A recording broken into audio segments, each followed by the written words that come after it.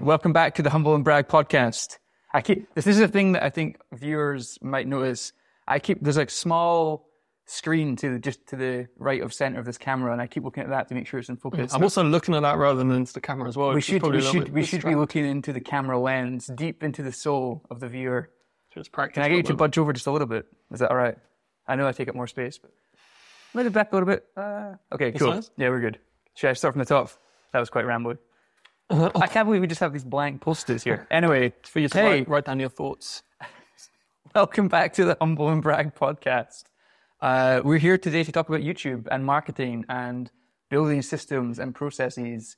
I don't know what the theme is today. What's the theme today? I have some digital post-its on my boards. Okay.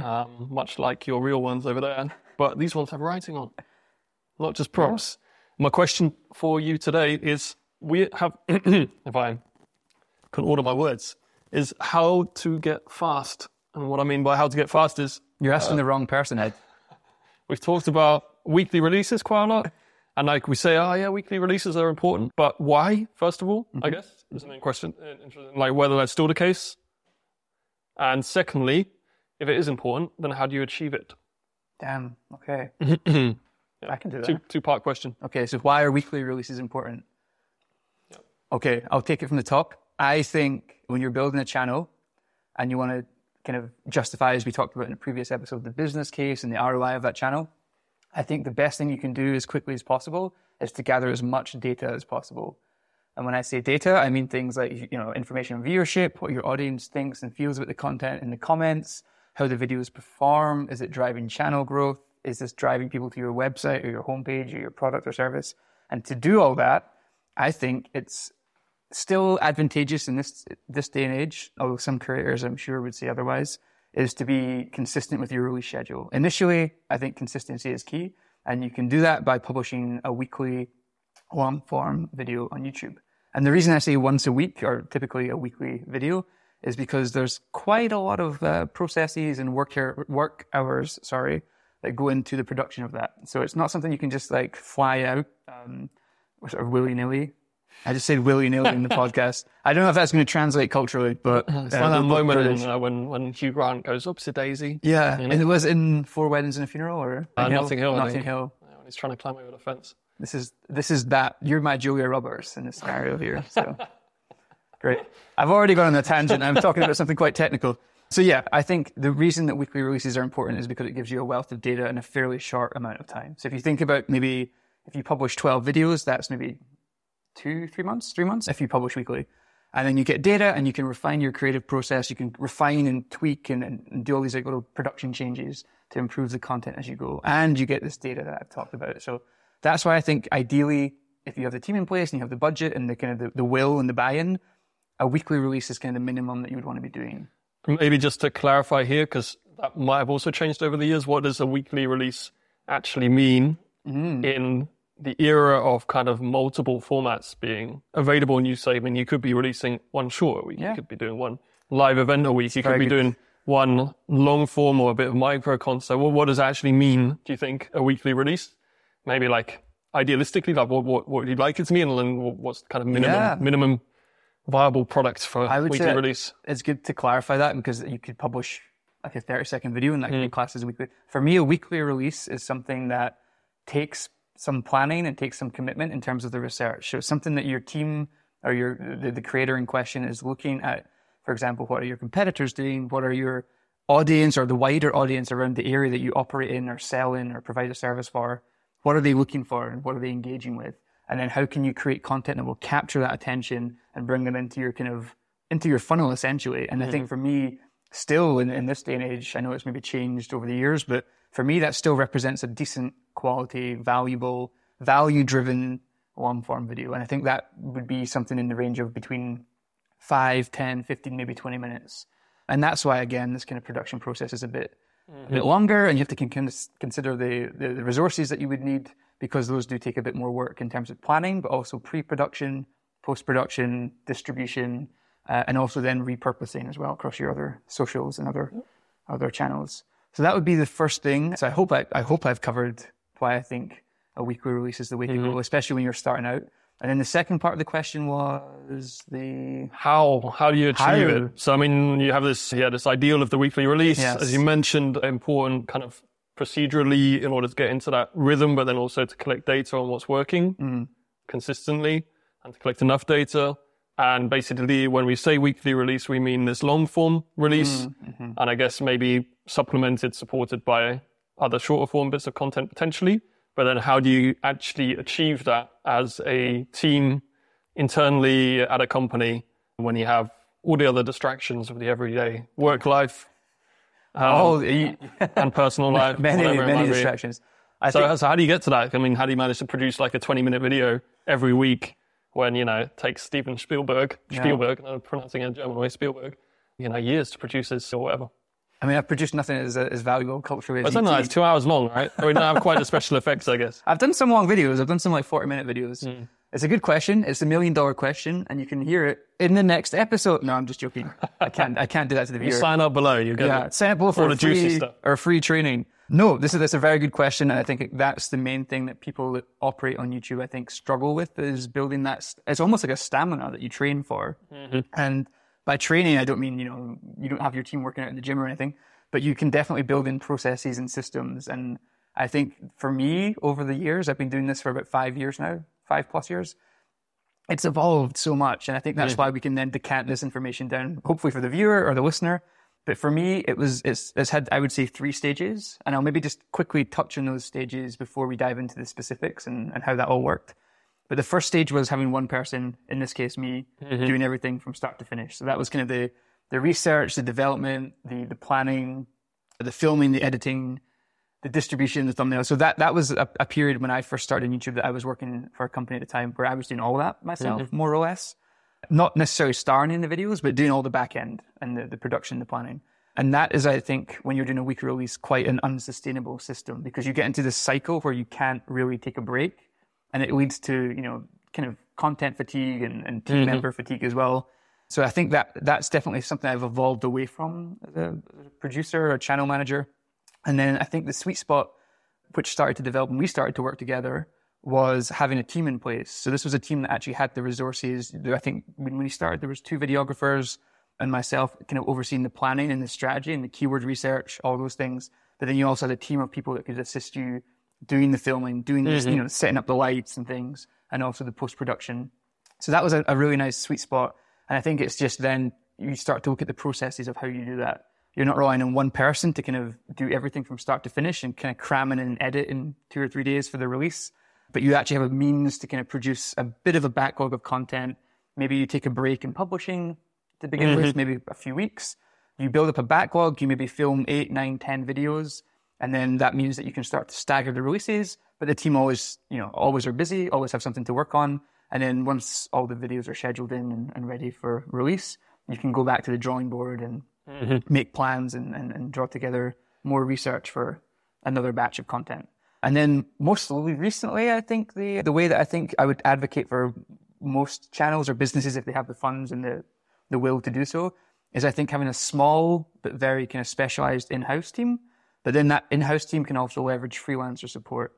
And just to touch on the process and that kind of team fatigue and content fatigue that I mentioned, editing is one of the most time-consuming parts of production for YouTube. And you hear all these big creators that get YouTube burnout after a few years and have to go off to retreat in Bali for several months, et cetera, et cetera. But on a more micro level, I think it's definitely something that's very real. And if you can kind of mitigate that by bringing in some freelance support, obviously to a budget and to a spec in terms of quality and costings, then it really does free up your team to come up with bigger ideas, maybe more avant-garde or out there content production ideas. And I think that's where the real money is. If you've got a team that can maybe do a little bit of the first part, a little bit of the second part, and then free their kind of creative juices, so to speak, by enabling freelancer support, it really frees the team up to do some next level top tier content, which I think once they have an understanding of how a platform works, you really start to see impact from that. And what would that process look like? It would probably require maybe someone focusing on the strategy, maybe a content strategist in tandem with a video producer, or I guess you can interchange that with YouTube producer these days. Some kind of videographer, someone that has the kind of the creative and technical know-how to capture the content and also direct. but then also this kind of creative strategist that can do the R&D, the research, come up with video briefs, inform the subject matter experts or the talent. And then the freelancers would come in and edit that and hopefully quite quickly be able to give you a wealth of content that you can schedule and release. So it's kind of a long-winded way of saying 2 people and a bunch of freelancers. But and then when you say a bunch of freelancers, then what do you think is necessary in order to hit that cadence of weekly videos? Weekly videos, I would say... Do you need 10? Do you need 2? Do you need 5? If you can get two or three reliable people, and one of the things that we did when we were experimenting with this is we kind of put out almost like a job ad on LinkedIn, and you get a lot of people from all over the world, because it can be a remote role, definitely, from all over the world applying, and you work with maybe 4 or 5 people, and then you definitely see kind of the quality and who surfaces to the top very quickly. And I don't mean to put a competitive angle on it, but it's good to have a pool of maybe 2 or 3 reliable people, I would say. And that means that you can also have content being worked on kind of consecutively as well. So, yeah. Okay. That's what I would do.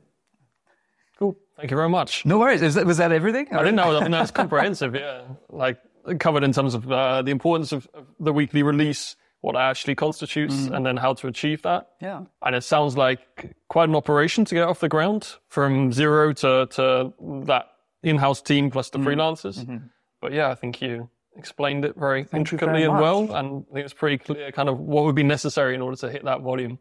Yeah. But I mean, that's by that time, then you can definitely say that it's a very established channel and probably one of the biggest content engines in the company, even for like a relatively established company. Well, this is the thing, and it's something that we touched on in a previous episode here, but I think it's once you get that kind of justification for the channel and you get that data coming in from these weekly releases, you quite quickly start to see, the kind of content you should be investing in, the kind of topics you should be investing in, also what kind of resources you might need, where the gaps are. I find it quite rare that companies would go for option 3 straight off the bat. I personally think it's the best way to do it, but I can naturally understand if you're a scale-up or smaller startup and you don't necessarily have the funds.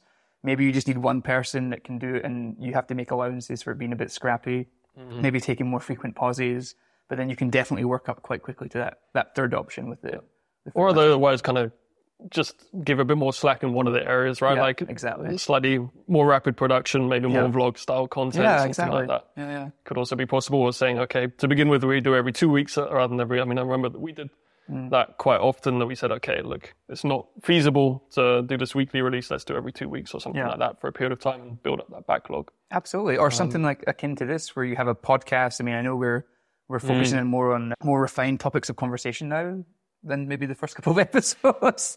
Well, there was no refinement. There was a lot of refinement. We were just figuring out what we were doing. But then for example, something like this, which I hope once we've published, we can then go in and cut out all these little sound bites, have audiograms, have little mini social media posts, like written text, and also like little short form videos. Yeah, I think a podcast is something that's very easy to produce because it takes maybe an hour to plan the talking points or so.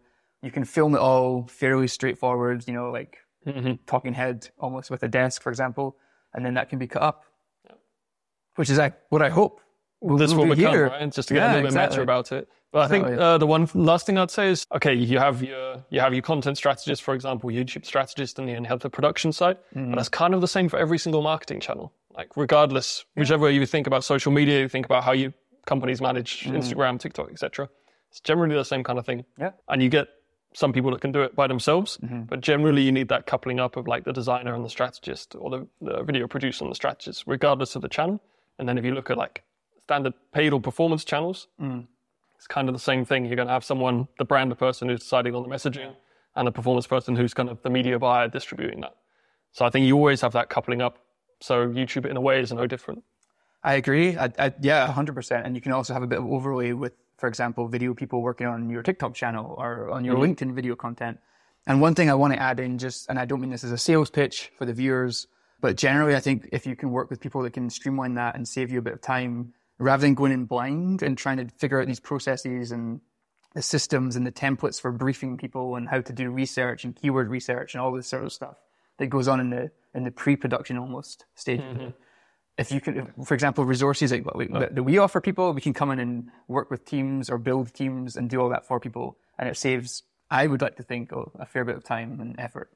Yeah, when we talked in a previous video about the kind of mistakes that we had made or things that we would do better if we were to do these, launch channels again, which, I guess is basically what we're doing now. And for me, that hiring the YouTube strategist. That would be kind of the first step, like someone more senior. And not too many of these people exist who have expertise at the kind of company level. But I think that person enables this process to happen rather than bringing on like freelancers to do the work without having someone in-house, or rather than bringing on videographers without the strategic knowledge or abilities. Then I would actually do that later, and I bring on the strategist and say, okay, you have a couple of months to plan out how we're going to do this. And then maybe we start with kind of freelancers, get the first videos produced, and then we start to build the team once we see the results. But yeah, in hindsight, I would go more senior and more specialist in that area. Yeah, and just to touch on the actual video element as well, like I think when we're talking about hiring as well, it's always great because that person can work across multiple channels, also in performance ads, also in website videos. Yeah. If you're on a really tight budget though, you can also, as long as the content is planned out carefully, you can also just plan for a week of filming, for example, work with a freelancer that's in your location or your geography. I don't know why that means it's kind of the same thing in this context, but you can bring someone in like, hey, this is the content, here's who we're filming with, I'm going to direct. I just need you to make sure everything's technically set up and looking good. And then you have this wealth of content that you can then work with someone for a week on, probably generate, several months worth of weekly releases, for example, and then publish that as well. And with freelancer support, perhaps. So something to think about as well.